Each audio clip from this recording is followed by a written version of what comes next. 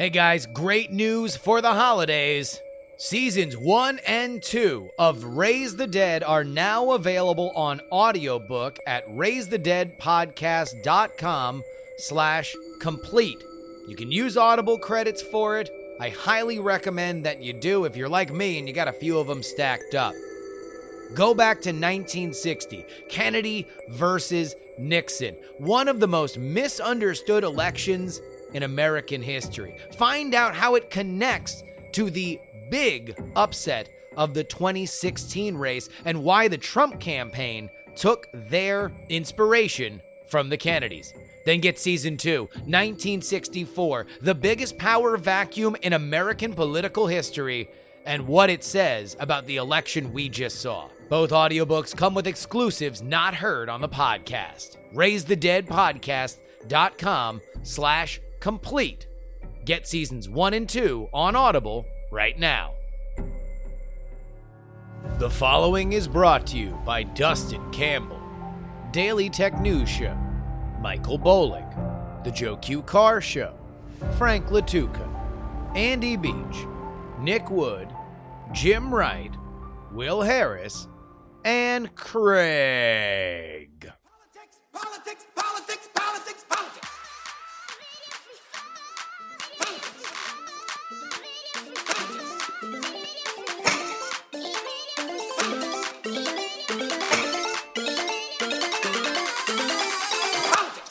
Hello and welcome everybody to the Friday, December 18th edition of the Politics program. My name is Justin Robert Young.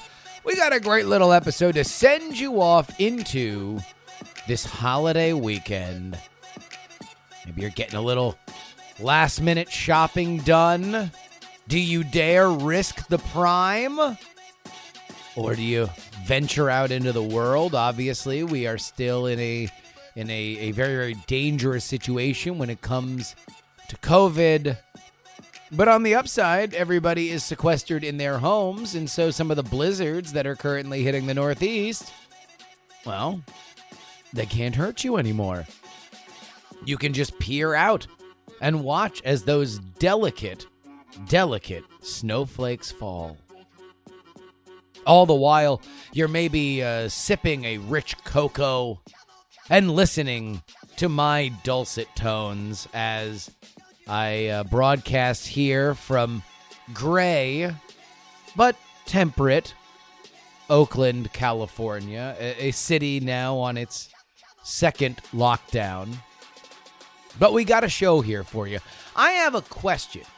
You know, normally I plan out these segments and I have a large point that I want to make, and that's like the point I made on Wednesday about whether or not Donald Trump is out of gas, whether or not he doesn't want to turn the car toward 2024 because he just doesn't have it in him anymore. But his interaction with Mitch McConnell after that has me asking a question. Who needs to fight? And the counter, who isn't fighting enough? We also have a mailbag rich with many awesome emails, up to and including some history on why we vote for presidents and vice presidents at the same time, because I apparently totally botched that, and whether or not I should be making fun of the Pod Save a Blanket boys and their money incinerator of a fundraiser for Democrats in Congress. All that, and an interview setting the stage for our Georgia runoffs. It's all coming up. But first, here is the tweet from Donald Trump. It is, quote, tweeting a Daily Mail article entitled "Trump's Allies Slam Mitch McConnell for Congratulating Joe Biden." And then the 45th president of the United States, adds his own postscript. Mitch, 75 million votes, a record for a sitting president by a lot. Too soon to give up.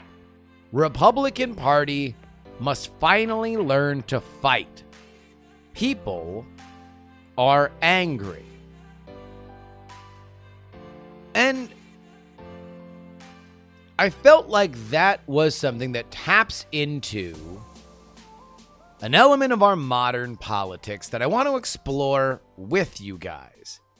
Indeed, while we will certainly have our mailbag that will occur next week, I would love for an above average return here on this one question. Who is fighting the most and who needs to fight more? Because Donald Trump believes, and this is something that has been echoed throughout conservative media and might well be the rallying cry and the cornerstone of not only sites like Breitbart and the like, right? Gateway Pundit and some of the ascendant elements of conservative media over the past 4 years, but really has its germ in Rush Limbaugh, in Michael Savage, in Sean Hannity. People for whom believe that there are elements of the Republican Party that capitulate, that don't really stand up for the people, that are there to say the right things, but don't ever do the thing that matters. And you've seen this certainly on some of the social side, right? Pro-choice and pro-life arguments. But also you see it on the fiscal hawk side. The idea that people will come in and they will say all the right things when it comes to budget spending and deficits and balancing the budget, blah, blah, blah. But then they won't fight for what they really got sent to office for. But the key here in what Trump is talking about is kind of a second level beyond that. The idea that the other side is not fighting fair, and we need to make sure that they don't win, even if that means doing things that you would otherwise think are beyond the pale. It is a suspension of norms because the other side has gone too far. Now I can feel the gentle breeze of all of the liberal listeners here nodding vigorously that indeed this is what the Republicans want to do. They do want to go the extra mile. They do want to shatter any and all semblance of normalcy in our modern political world.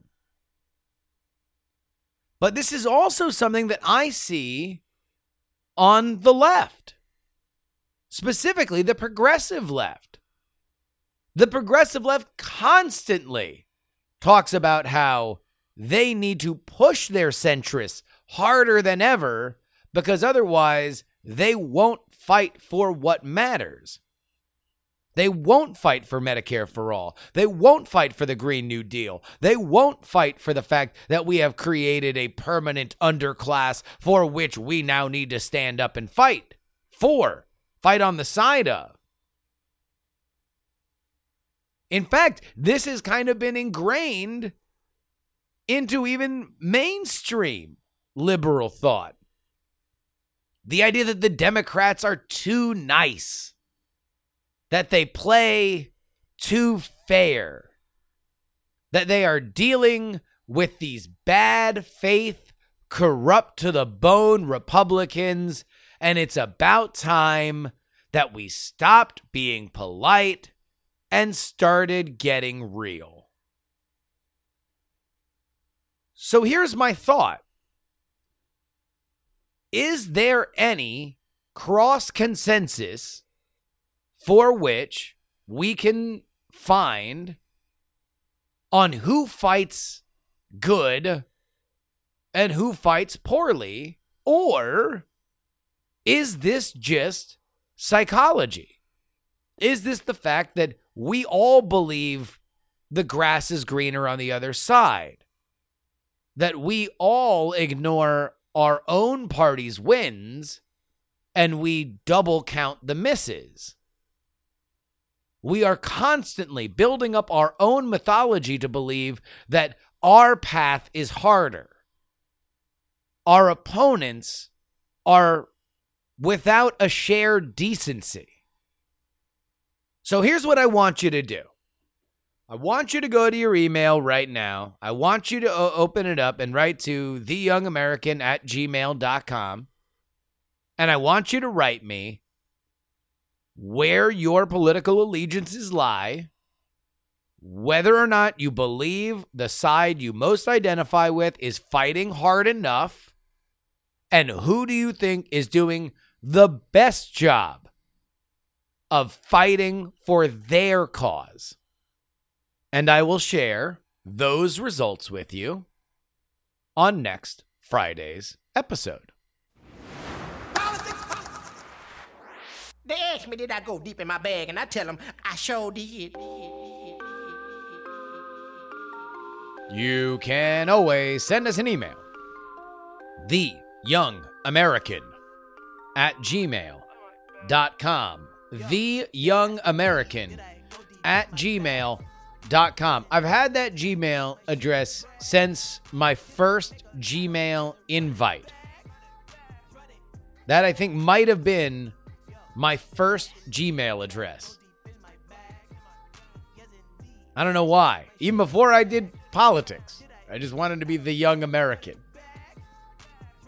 Young American, he was the young American, answering your emails all night. JJC writes, first you brought back the parade of wrong opinions, then the pole dance. I love it. This is music to my ears. So, I brought back those two things, and they will continue to pop back here and again. And I started to realize partly why. Number one, I did want to continue to evolve the show, but also it's hard to do those kinds of silly things when we were at the tenor of tension that we were at leading into the election. Now, I don't know whether or not that's true. I know that's how I felt. You know, I was thinking about this the other day, that maybe this is just like my version of a team that goes to the finals but doesn't win, or goes to the playoffs but doesn't win. And the old saying is like, well, you got to get used to the pressure. Maybe I got to get used to the pressure before I know when to weave in that kind of silliness into the show. But it's back now. It'll dot its way through from now until the road to 2024. Jason writes, can you explain to me why this lame duck period is so long? Today, they're going to vote on the Electoral College. It would seem that by the time between the election night and today is already too long, never mind an additional 40-plus days. At the very least, there should be some sort of cap on the power of the president the cap the president has in this period. Make them have to do their pardons before the elections and curb their ability to throw landmines in the way of the incoming administration. Jason, the idea that 2 months, or 2.5 months really, is so long is really funny. Because my entire life, this has just been like forgotten. Nobody thinks about how long this time period is. It's just kind of like, well, you got to give people time to get everything together, and then there's the holidays, so this is just sort of a dead period anyway. And for most elections leading up to 2016, this period of time was kind of a thankful respite, one where we could disconnect a little bit. We could take some time off. We all got really hot during the election, and so now we don't want to think about politics. I have never in my life thought of this period of time as too long. Now, should the president's power be capped? I mean, I guess maybe, but then we get into a bunch of other questions on exactly like when is it appropriate to do it, like whether or not you would like the ability for your president's power to be capped, or your party's president to be powers to be capped when they're leaving. As for pardons, I'm all for those being curtailed. In fact, I had it on the list of things that I wanted to talk to, and maybe the next time I talk to Heaton and Briney, we can revisit this. But the whole concept of pardons seems a little too royal for me, for my taste. So I'm down with the idea of maybe you get 3. How about that? You get 3. 1, 2, 3, that's enough for me. That's my rule on pardons. Aaron writes, also, technically, before we get to that one, Jason, it's not the lame duck period. I believe it's the interregnum is the period between 2 administrations. Aaron writes, you argued. I don't know why I gave it that kind of thunder. Aaron actually did the Lord's work here. So Aaron cleaned up something that I said last week. So let's give Aaron his respect. Aaron writes, you argued that the vice president was originally the runner-up, and this isn't really true. Yes, that happened in the election of 1796, but that was due to a mistake on the part of the electors, and Aaron Burr and Thomas Jefferson were at cross purposes in 1800, but that's due to Burr being an opportunist. The musical Hamilton, for all of its entertainment value, is not a great source for strict historical accuracy. So why do we really vote for president and vice president at the same time? When the Constitution was being written, people viewed themselves first as members of their own state, and then in alliance with other states, kind of like Texas, at least how they think of themselves today. Part of the struggle with the Constitution was convincing the people who would become Americans that they were Americans first and Virginians and Rhode Islanders second. Because the electors who actually vote for president were considered to be much more independent than we like them to be today, it was assumed by the framers that most states would vote for a member of their own state over a better qualified person from another state. Therefore, they gave each elector 2 votes and specified that one of those votes had to be the person that wasn't from the elector state. This rule is still in place, which is why Dick Cheney registered as a resident of Wyoming during the elections of 2000 and 2004, even though his primary residence was in Texas at the time. The obvious hope being that if you shilled for your state, your second vote would probably go to a deserving person, and that person would accumulate the most votes overall. From as early as 1796, parties ran to people, and the intent was that one state would throw its second vote away on somebody who wasn't the intended president or vice president, but because of poor communication, too many electors didn't vote for a Federalist vice president, and Jefferson snuck into the role. 4 years later, the plan failed again, but this time, because no states threw away their second vote, leaving Burr and Jefferson tied, Burr tried to upset the agreement by getting the Federalists to vote for him. Like everyone else, I love the show. I'm sorry if this goes on too long. No, thank you, Aaron. And for everybody who keeps writing me these emails that are like, hey, can you explain this thing to me? I know I could Google it, but I'd just like to hear you say it. Now you know how you actually get your information. You don't Google it. I Google it poorly. I summarize what I just read on Google. I then say it irresponsibly into a microphone. It goes into thousands of people's ear holes, and at least 1 or 2 of those people actually know what they're talking about. They write me an email, and then I read that. Ladies and gentlemen, education in 2020. Melissa writes, I think with governors, I've observed that most people's thought process is that governors don't have the authority to do the things that they've been doing. So they're upset at the fact that they are overstepping their bounds. Mind you, maybe that is not the whole picture, but is there a way that the governors could have not so much more power, but maybe go through a process that would assure the public that they have the authority to do what they do? I've also seen this on a city level, the disconnect of what is allowed and what isn't allowed, so it'd be nice to have some clarity. Well, Melissa, this is something that is variable. It's variable by state and city and commonwealth.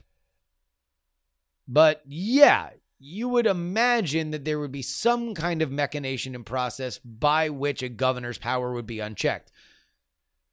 On the other hand, governors are about as autocratic a position as we have here in America. Or at least we are comfortable with that level of autocracy. We get fussy when it happens on the federal level, but in general, if something bad is happening in a state, we tend to clap more when the guy does a thing. We don't like it when the governor says, well, I got to go to the state legislature on this. We like it when they just take care of it, specifically in emergencies. And realistically, unless you're having a debate when it's election season, if you go to your local Piggly Wiggly and ask them, hey, shouldn't we give 3 cheers for the governor because he balanced the budget? No one's going to know, like, oh, well, yeah. You know, it was in the red for most of his predecessor's term, but he's done a lot by cutting subsidies that were otherwise being unused. Anyway, I'll take a 6-pack of Steel Reserve. I'm off to the mill. Like, that really doesn't happen. The way that we judge governors is by their reaction to crises.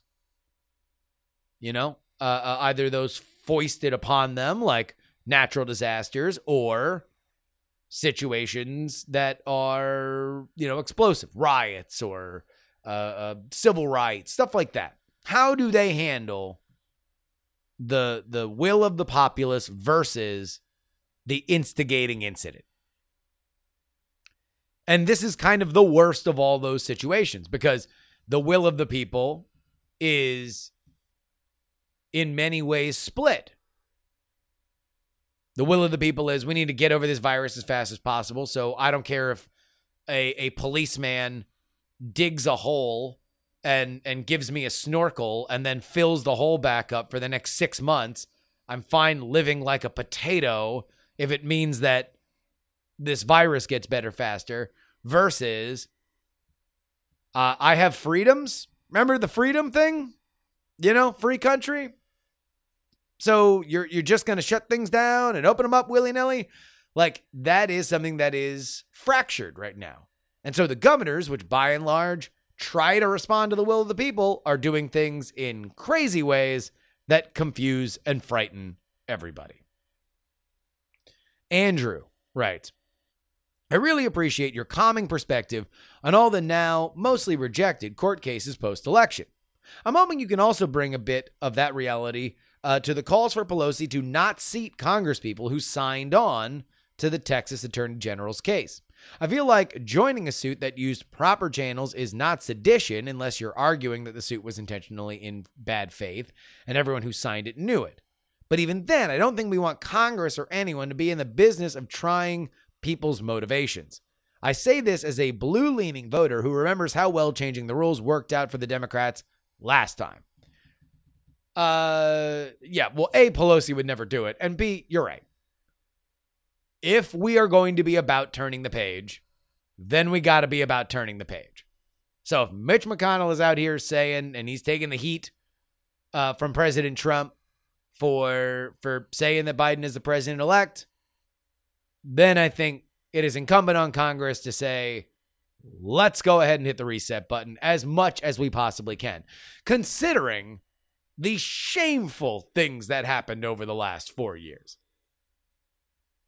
Up to and including the fact that we didn't get a COVID relief situation before the election because we were afraid about how it would affect the election. Christopher writes, just a clarification on how dumb the Pod Save America fundraiser was or wasn't. The Get Mitch or Die Trying campaign was to remove the head of the Senate, not money to the actual opponent for Mitch's seat.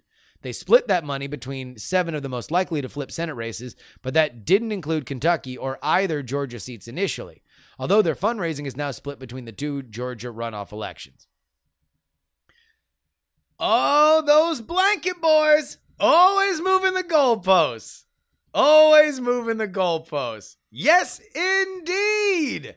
Yes, indeed, that money was for Mitch McConnell's opponent. It was also for other opponents. But Kentucky was among those seats for which the cash that was raised went. Now, the question is, does the inclusion of those other races make this a more or less embarrassing exercise? Well, let's do the math, shall we? This according to the initial press release that they put out on July 23rd when they launched Get Mitch or Die Trying. The fund will support Democratic Senate campaigns in Alabama, loss. Alaska, loss. Arizona, win. Colorado, win. So we're 2 for 2. Georgia, we'll see. Iowa, loss. Kentucky, loss. Maine, loss. North Carolina, loss. South Carolina, loss. Texas, lost. So, yeah, they gave money to Sarah Gideon, who lost to Susan Collins. They gave it to McGrath, who lost to Mitch McConnell, Amy McGrath. This was embarrassing. This was a gigantic amount of money that produced very, very, very little in the way of benefit. Like they won in the race where they were gonna put the second L in McSally, and in Colorado where a former governor was running against a caught in the middle, a theoretically purple Republican that wound up getting too close to Trump in a state that was increasingly turning against Trump. Every other race, they lost, unless they win one of the Georgia ones. But even then, the race I believe they were putting money toward in Georgia was Ossoff, and he lost that. So maybe he wins now in the runoff, but based on the numbers, they would have lost that as well. So if we're going to say that a 2-5 record raising the unholy amount of money that they raised is not an embarrassment, then we can say that. But otherwise, the Pod Save a Blanket money raising thing was bad. It was dumb.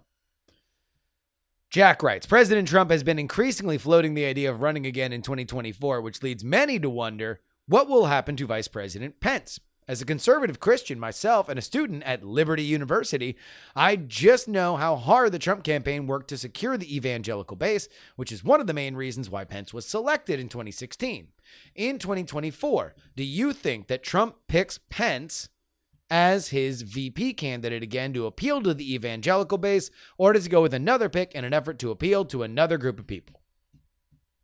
My bet would be, if he runs again in 2024, that he does pick somebody else. Just because, in the parlance of Bruce Pritchard, sometimes you need a new paint of coat. Just something to differentiate. Will he pick somebody that is also evangelical leaning? Maybe. In fact, maybe it's Ted Cruz. And finally, Jeff writes, Wild thought, you can call me a wackadoo if you want. What do you think about the possibility of Biden appointing 1 or 2 Republican senators to his cabinet, specifically from states that have a Republican senator but a Democratic governor like Maine? If the senator takes the appointment, then the Dem governor would appoint a new senator to serve until the new statewide elections, when they would have to run as an incumbent. It would make Biden look like a uniter that he seems to crave and help flip the Senate to the Democrats. It may sound like a crazy idea, but it happened in my home state of Kentucky under the previous governor. Matt Bevin sought to flip the state Senate and appointed some Democratic state senators to higher paying jobs elsewhere in the government, and then got Republicans to fill their seats. Just a thought, interested to hear yours. Jeff, you're a wackadoo. This would not happen, mostly because the jump between cabinet position in a Democratic White House comes with a lot more peril than going from a Democratic state senator, which is, not necessarily something that might even fit in the broader Democratic Party, because you're probably going to be more right-leaning in Kentucky than you would be in, let's say, the federal level. But you would effectively need like a Jeff Flake. Jeff Flake would do that. Maybe even McCain. Probably not McCain, because he was really committed to the Senate. But like, if you had somebody like Jeff Flake now who was facing a big primary and could effectively switch parties with great fanfare, then I think you'd have a shot. But short of Mitt Romney, I don't really know who that person would even be. And also, Mitt Romney's never going to face that tough of a primary in Utah. You would need somebody who is a dead-end Republican. Somebody that really believed that they were going to get run out, and they were going to get run out within the next 2 years. And somebody willing to switch parties. And there ain't a whole lot of those people right now. If you would like to be a part of our mailbag, you write into theyoungamerican@gmail.com. Politics,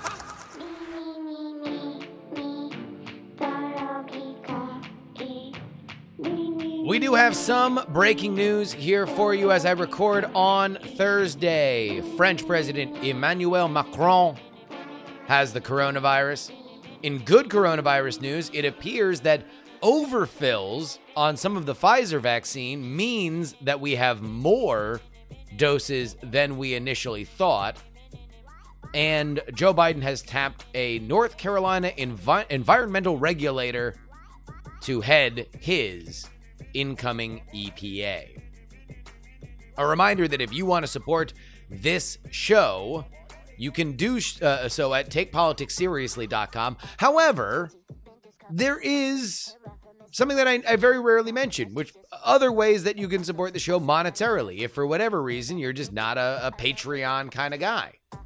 PayPal.me/payjury. PAYJURY. That's how you do it via PayPal. Venmo is Justin-Young-20. And if you are old school and you want to send me a check, you can do so at P.O. Box 10853, Oakland, California, 94610. You can also send me other stuff there too as well. I've gotten some lovely Christmas cards this season. So thank you to everybody who has taken it upon themselves to do that. Also, if you would like access to our premium content, i.e., the Monday episodes and the Thursday episodes, but don't want to go through Patreon and want to do it through a one-time contribution, please email me at theyoungamerican@gmail.com. And if you'd like to contribute to the cause and all the things that I have listed thus far are not up your alley and you would like another way, then email me there and we'll make it happen. theyoungamerican@gmail.com. Thank you to everybody who makes this entire crazy scheme go.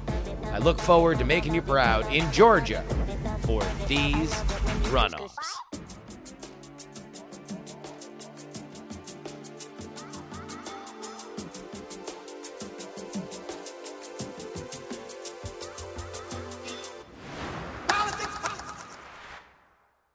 My guest today is a professor of politics at Oglethorpe University in the Peach State of Georgia, where he will give us a historical context to the rise of the suburbs and how they will affect this upcoming Atlanta, Georgia runoff. Please welcome to the show, Joseph Knippenberg. Nice to be here.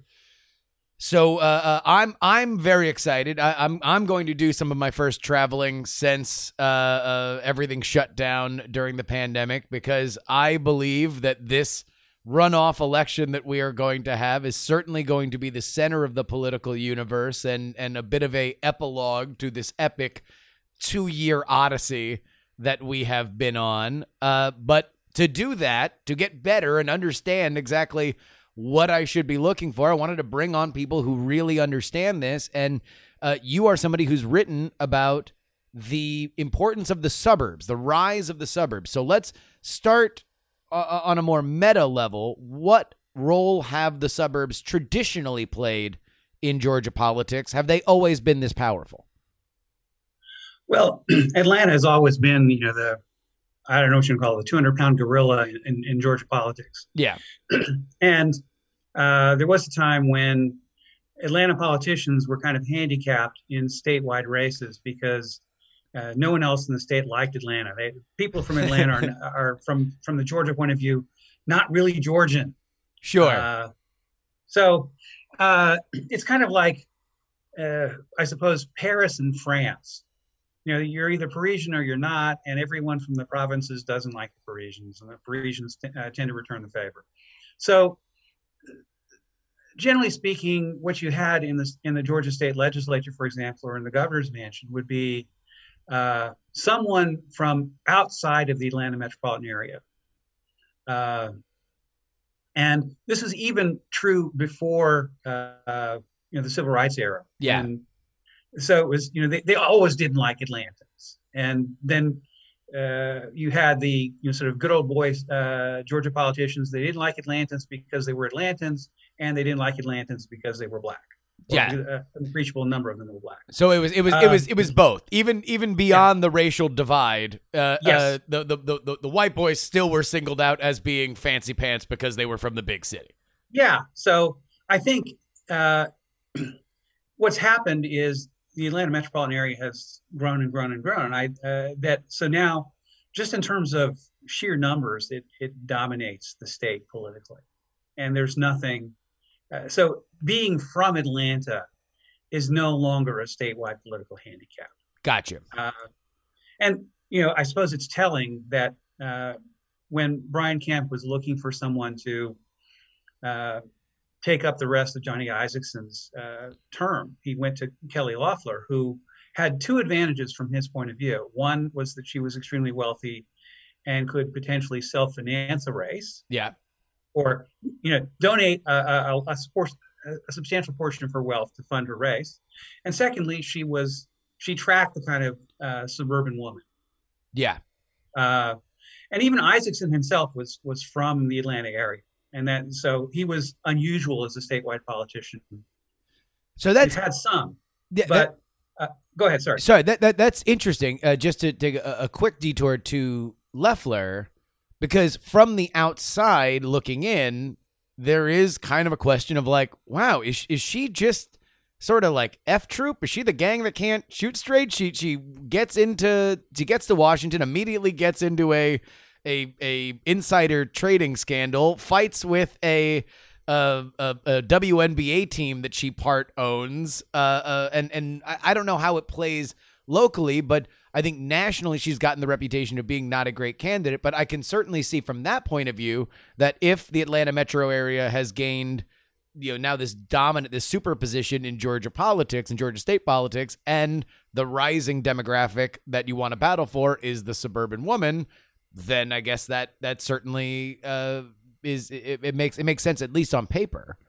Yeah, I think certainly before the fact, she looked like an attractive candidate. Yeah. Now, I think the nicest thing people say about her is she's still finding her political legs. Yes. In the sense that she's not, an accomplished politician. She's not an accomplished speaker. So this will be a real test for her. And Raphael Warnock clearly is an accomplished speaker simply because that's what he does for a living. Yeah. And I appreciate the kind of pulpit voice. Of course, in his time on the pulpit, he said things that people can are now hold against him. Now whether, fair game. Yeah. I think from my point of view, there's a certain risk in doing that because I think you very much galvanize his supporters. But he has laid himself open to that because in my neighborhood, and I live inside the perimeter in Atlanta, which the demarcation in Atlanta is ITP or OTP. Yeah. Can you explain that? More conservative, ITP more liberal. My neighborhood, I think there's one Trump sign, and they're widely outnumbered by Biden, Harris, and Warnock signs. But all of his signs say Reverend Raphael Warnock. He never ceases to remind us that he is Reverend Warnock, and that he occupies the pulpit at Ebenezer Baptist, which is Martin Luther King's pulpit. So his sermons, he made them fair game. Yeah. And he's not. He is on the left, even in the black church. So even along, if we're going to map out the political allegiances of the black church scene in the Southeast, he is on the political left of that community. He's on the theological and political left of the black theological scene. Mm-hmm. And that doesn't mean he is kind of unacceptable to the vast majority of black voters, but there are plenty of black pastors who wouldn't necessarily embrace the kinds of rhetoric that he uses from the pulpit.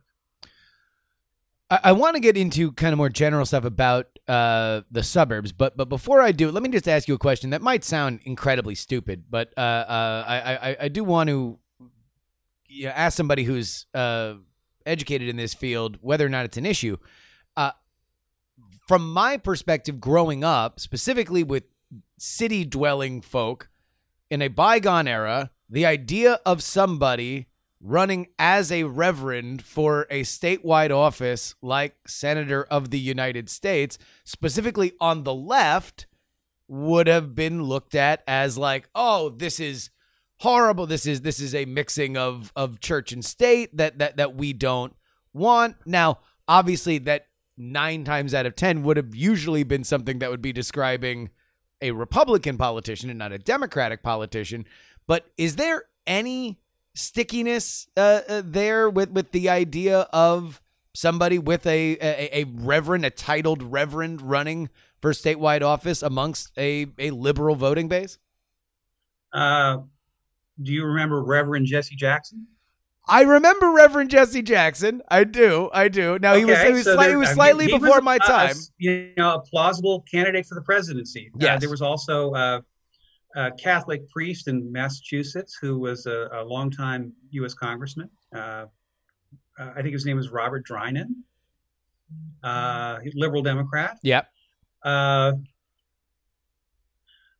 Andrew Young, mayor of Atlanta, also Reverend Andrew. Reverend. Young. Okay. So I think first of all, and this is getting outside my area of expertise. Sure. The distance between religion and politics in the black church is not the same as in the popular mind. And then I would also go on to say that there are Supreme Court decisions that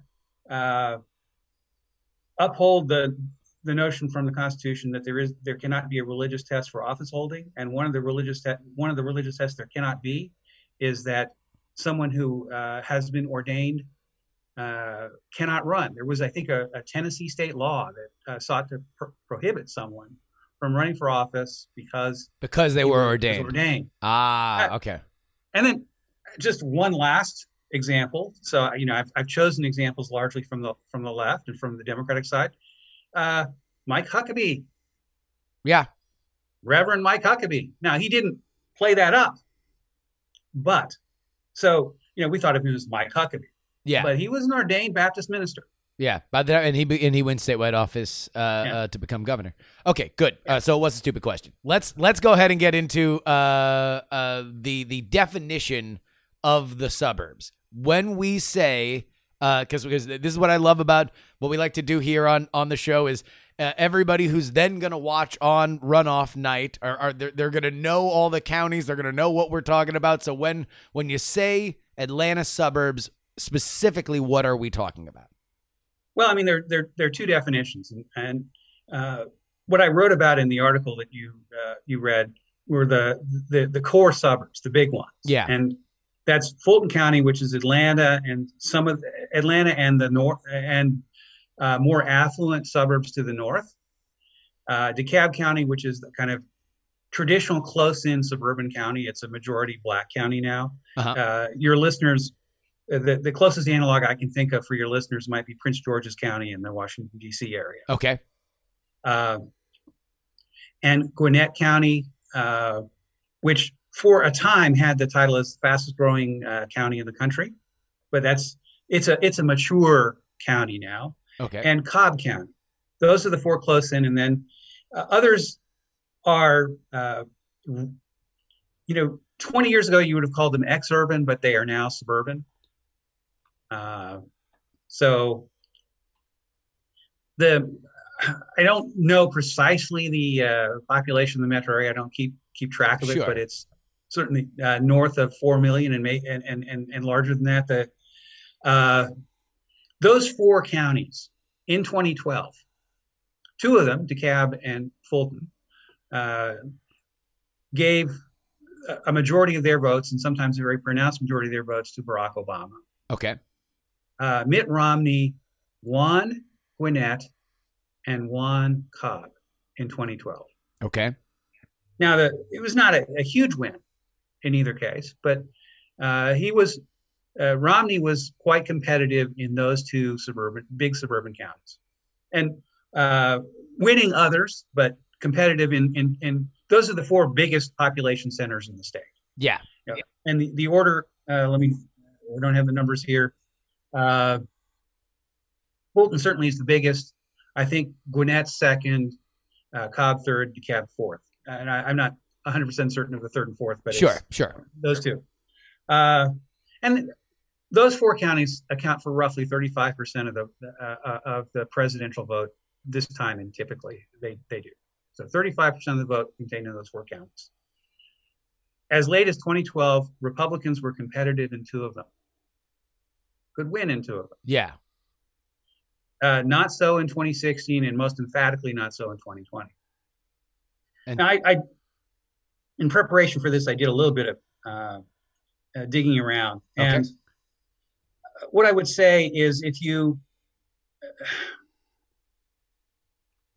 look at, Mitt Romney in those four core counties got 533,000 votes in 2012.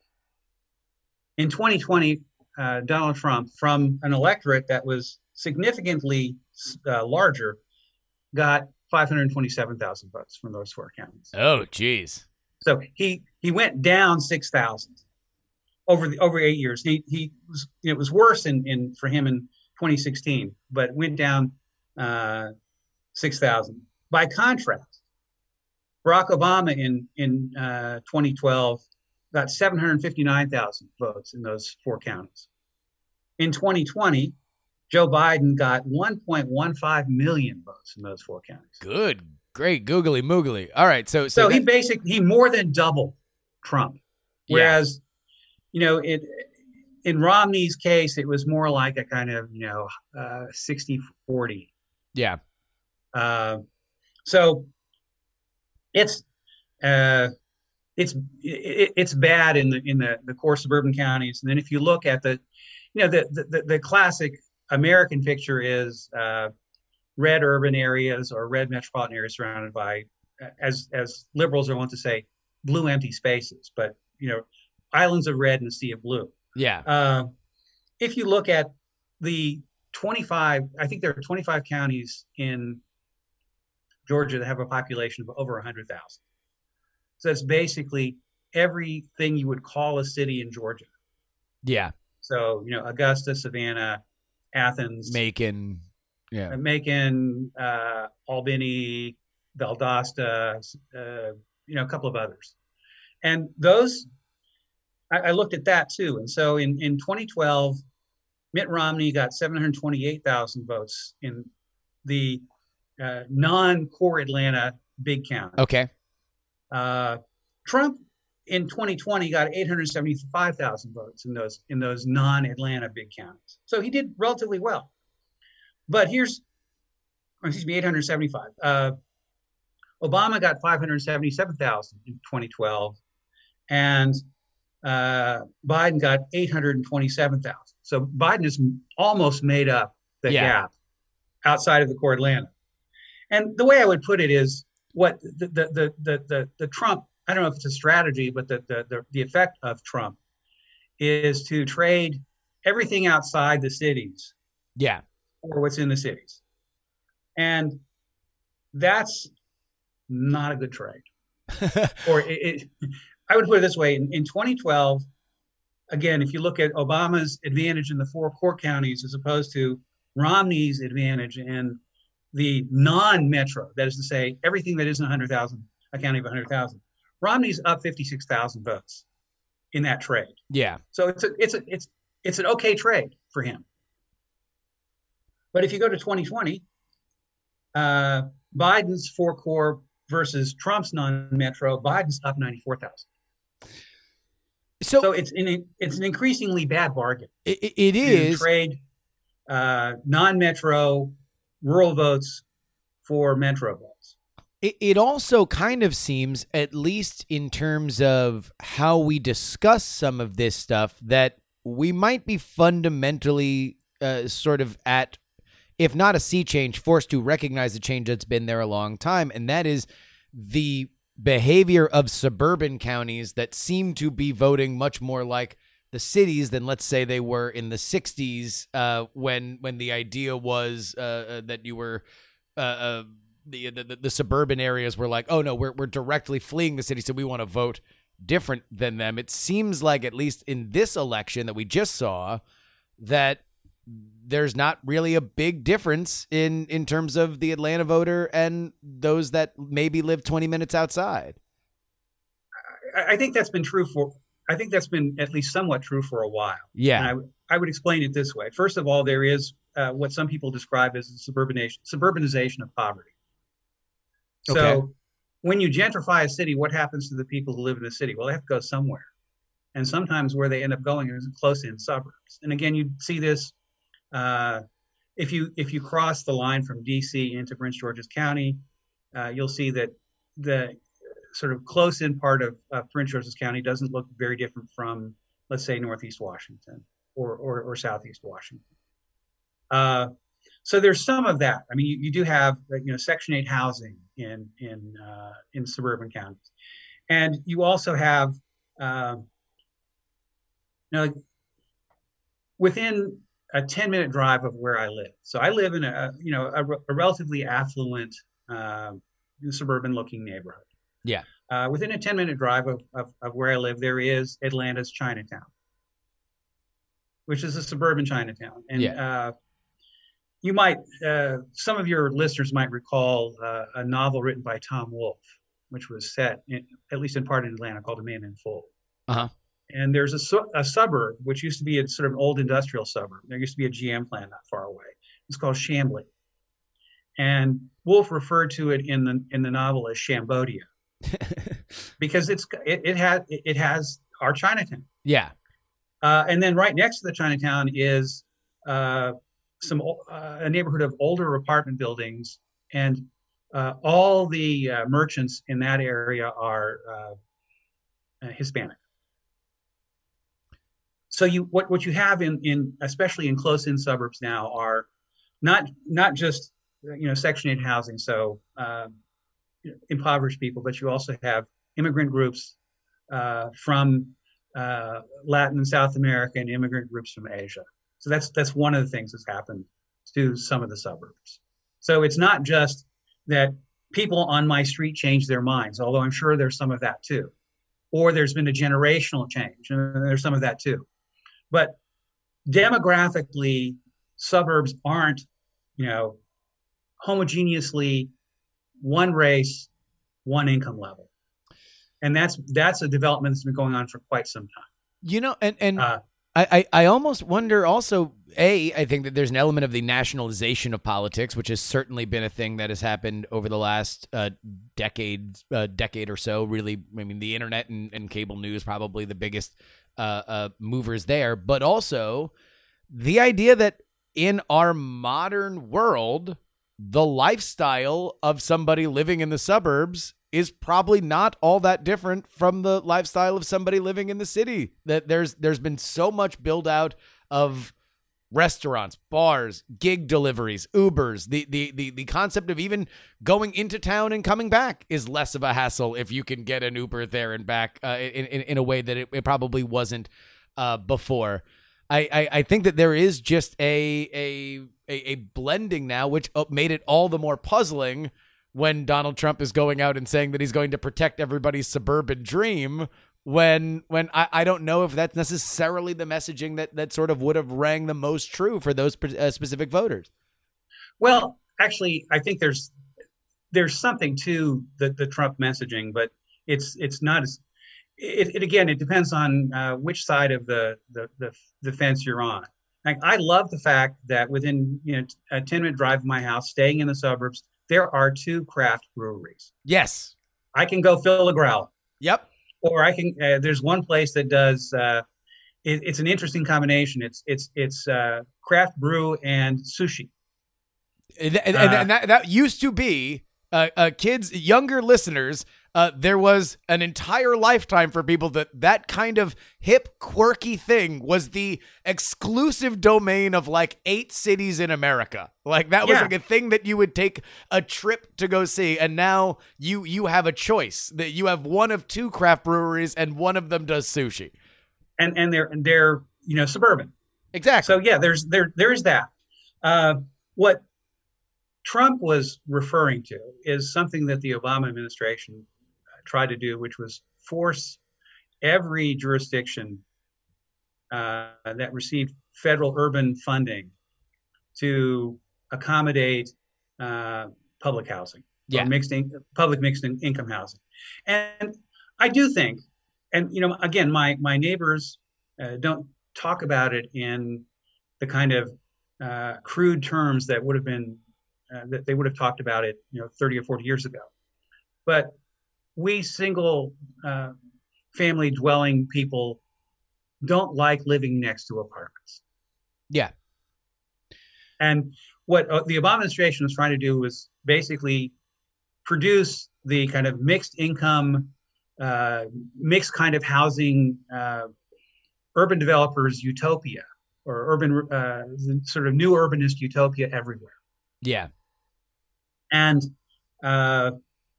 people don't like it because it messes up the schools, and people don't like it because it messes up traffic. At least that's the way they'll talk about it. I mean, and property value, right? So, property values. I mean, look, if people didn't care about property value, then there wouldn't be HOAs, and if there weren't HOAs, then we wouldn't have Nextdoor.com, right? Yeah. So it's like these are all connected. I do think that the Trump appeal is an appeal to protect, everyone's so-called single-family home dream. Yeah. Now, there are all the subtext, and different people will listen to it different ways. Sure. I know in my neighborhood, the big issue is the way the city is redeveloping a local park, and my neighborhood is full of people who have Biden signs, and when they talk about being anti-development, they talk about being anti-development for all sorts of good environmentalist reasons. Yeah. But the other thing they're doing when they're talking about development is they're making it harder for people who don't live in our neighborhood to use that park. Yeah. And they don't want to admit what's going on there, but that's what it is. And I don't want to say that's all it is. I think there's a kind of genuine environmentalism, sure, and so on. But it's also it's just everyone who owns a home likes to think of it as his or her castle. Indeed. And Trump was attempting to appeal to that. So we do have, so I think part of what we said is there's the suburbs are much less homogeneous than they once were. And there is also a kind of, it depends on where your money comes from. In the article I wrote, compared Atlanta to the Northern Virginia suburbs. Yeah. Which are, everyone in the Northern Virginia suburbs makes his or her money manipulating symbols, either mathematical symbols or words. Yeah. And wealth that comes from that is different than wealth that comes from manufacturing. Yeah. And so, if you think of where people make money now, it's in tech and it's in finance. And those zip codes, the wealthiest zip codes in the country have recently turned blue. Yeah. And so, a wealthy person in, somewhere in Iowa who, manages a manufacturing plant is going to be very different from a wealthy person in, Palo Alto, or a wealthy person in Austin, or a wealthy person in the northern suburbs of Atlanta who makes his or her money from tech. Sure. Yeah. And so I think in a lot of different ways, the source of wealth matters. And in a big city like Atlanta, it's not really a manufacturing city. There are, and you do have some red affluent neighborhoods, but I think a lot of the affluent neighborhoods are people who you could find in Palo Alto or outside of Austin, Texas, or any other tech center, and sure. They're gonna their views are somewhat different. I mean, I've been struck in recent years by people running for state legislative office here, and no one in my neighborhood really is interested in culture war is not really at the top of their agenda. Yeah. But it's interesting. The Republicans who run here aren't culture warriors because they Yeah. know better. Yeah. The Democrats are, because they know that taking that stance has no blowback whatsoever. Like no one's going to torpedo them for taking So a stance if I'm on the culture. Yeah. Our current state rep is a gay man, Yeah. and we've been represented until mostly by Republicans until we've had a Republican, a Democrat, Republican, and now a Democrat again. And the gay man ran as sort of profoundly in favor of same-sex marriage. Yeah. There's no one in politics in this area who's going to oppose that. Sure. So he just gets to own why, that why even corner. bother saying it? Yeah. But it was very prominent in his appeal. And that's just, again, Republicans here are going to behave differently than they would in a place where the principal constituency of people who attend Baptist churches. All right. So I want to ask you this question about the Ossoff-Perdue race, because while the Warnock-Loeffler race that we mentioned earlier was a lot of people were involved, and you can draw your own conclusions, because while Warnock got the biggest percentage, if you combine the two conservatives, then it looked like the Republicans do have the advantage there, even with a statewide Biden win.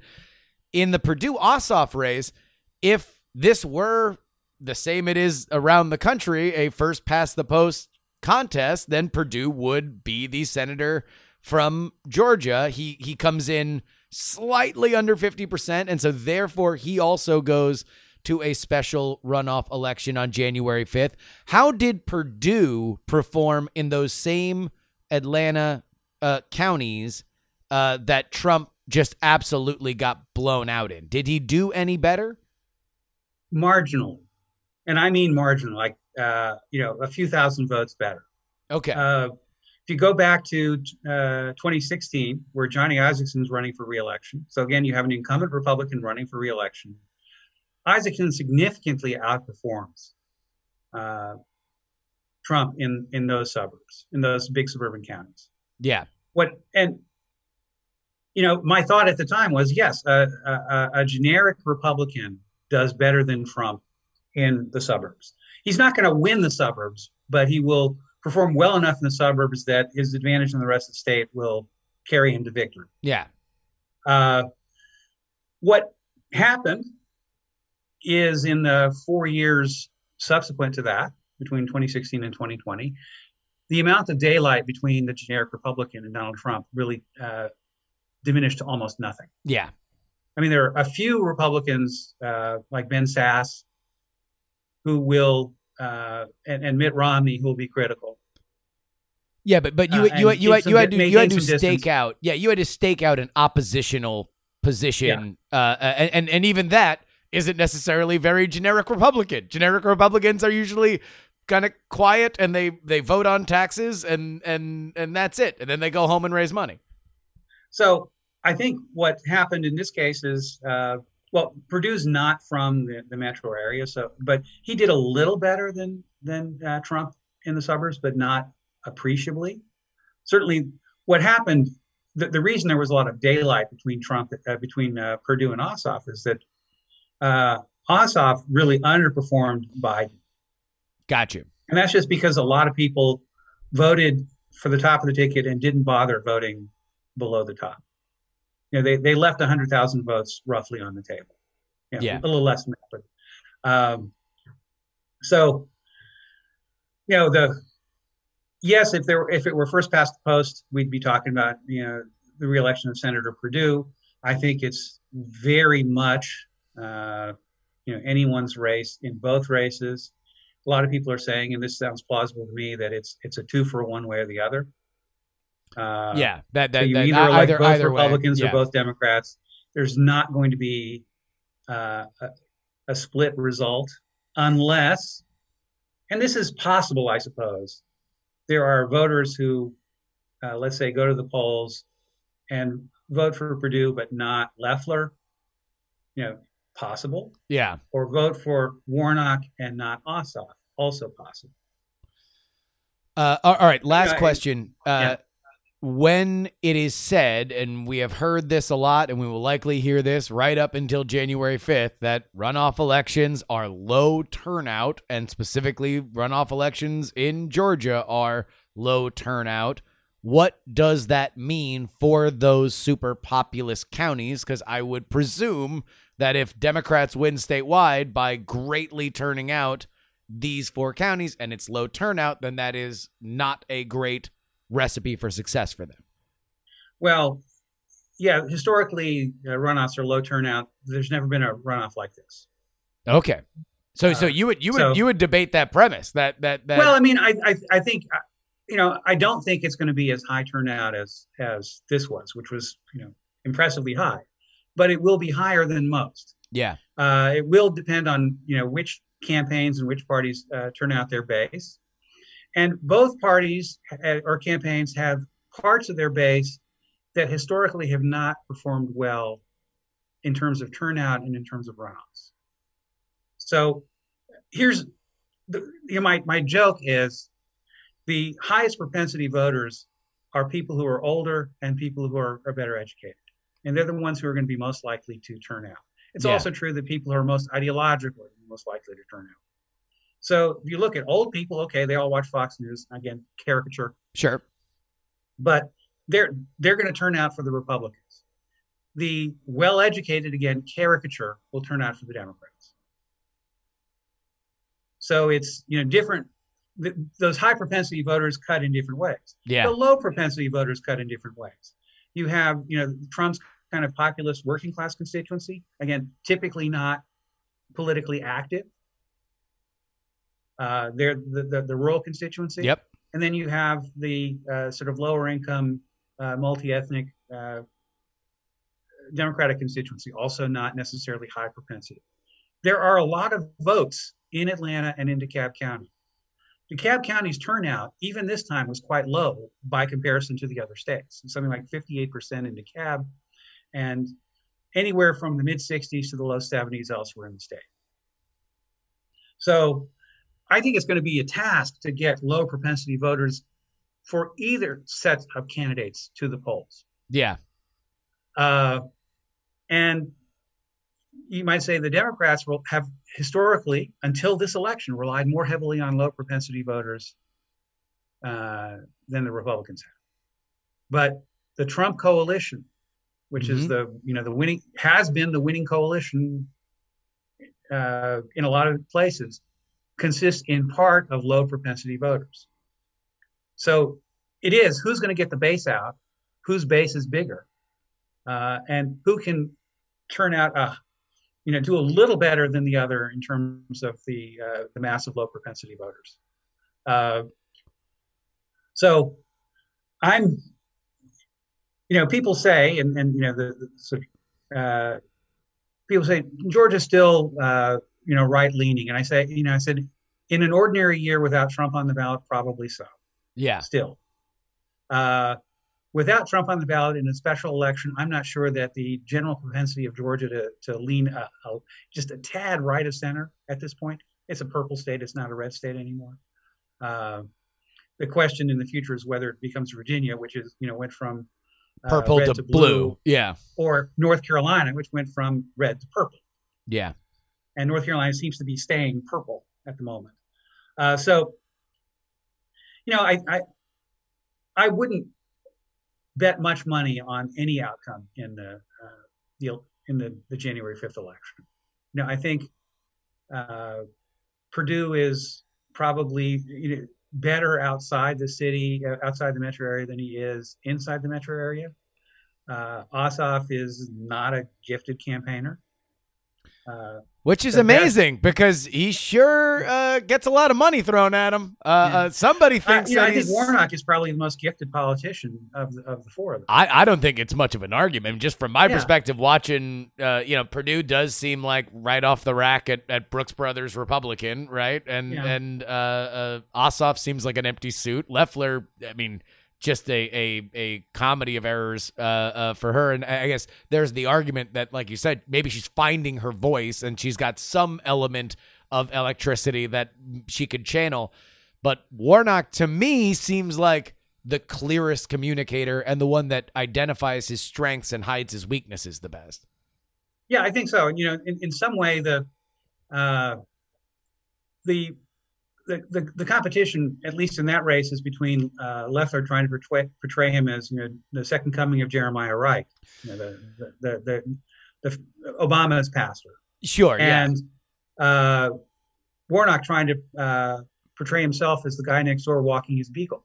Yes, yeah. And I don't know which of those caricatures is going to stick.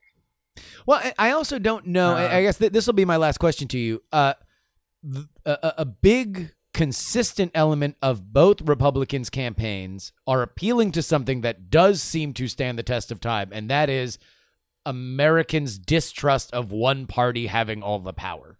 And so you're a lot of Chuck Schumer saying, now we take Georgia and then the country and stuff like that, that this is the ready-made excuse for every Biden voter that would have voted for a Republican, but they hate Trump so much, the never Trumpers is, but do you really want the Democrats to have all three houses, or do you want to check on Biden? Is that something that you think is compatible with these regions that we're talking about? I think that's the argument that works in among the people who voted for Mitt Romney and then voted for Clinton and Biden. Yeah. Or voted for Mitt Romney, reluctantly voted for Trump, and then just got sick of it after 4 years. That might still work with them. I think I think that's the only argument that works. And the problem there is, Trump won't go away. Well, he will be gone after January 2020th. But that I think is a fairly safe assumption at the moment. Sure. But yeah. So in some sense, the Democratic argument is, but these people are Trump, and the Republican argument is, but these people are, Chuck Schumer and Nancy Pelosi. Yeah.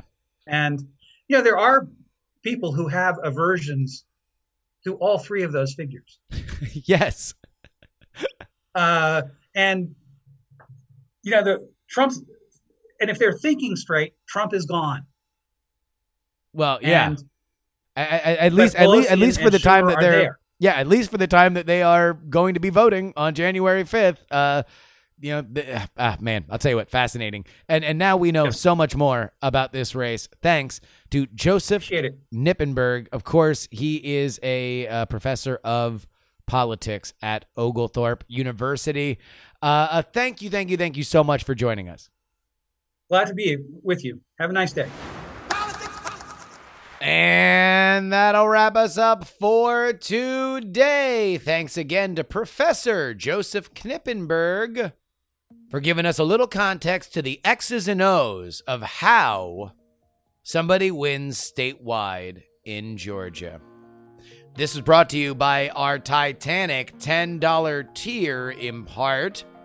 They are as follows. I love you, TNT. Dr. G, the Jen, Kathy Mack, Headphones Neil, Onward to Georgia, Captain Bunzo, Jay Sulu, Dallas Danger Taylor, Middle-Aged Mike, but what happened to Tex? Get a Bucket and a Mop, Cujo, Idris, Jacob Wilson, Berkeley Steven, Justin Egan.com Junkie, Diana, Sunny Smiles, Tempest, Fugit, Jason with Magnolia Delta Credit Card Processing, Alec, Government Unfiltered, Andres, Archie, Darren, Adam, Olin and Angela, DL, Kyle, Chad, Pneumatic, Miranda, Jenny, Robert, the most conscientious, nonpartisan listeners, Brad, Richard, Just Another Pilot, Frozen Summers, Jay, Pink, and Andrew. If you would like to join their ranks, then please head on over to TakePoliticsSeriously.com. In the meantime, one more time for the email. I hoard this email address out enough this episode, so we'll throw it out one more time.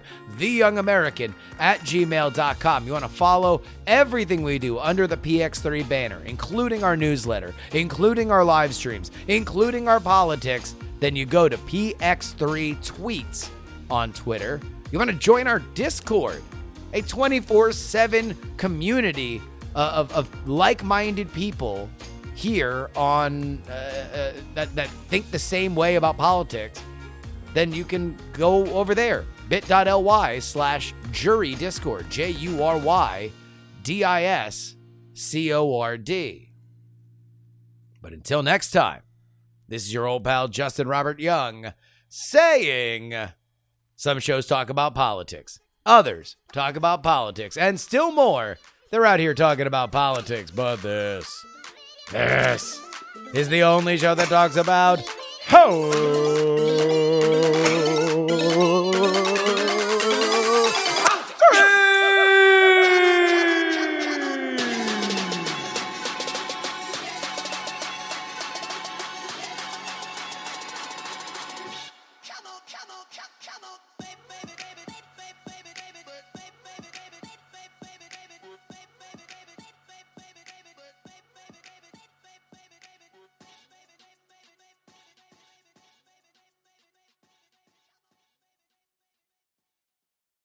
Diamond Club hopes you have enjoyed this program. Dog and Pony Show audio.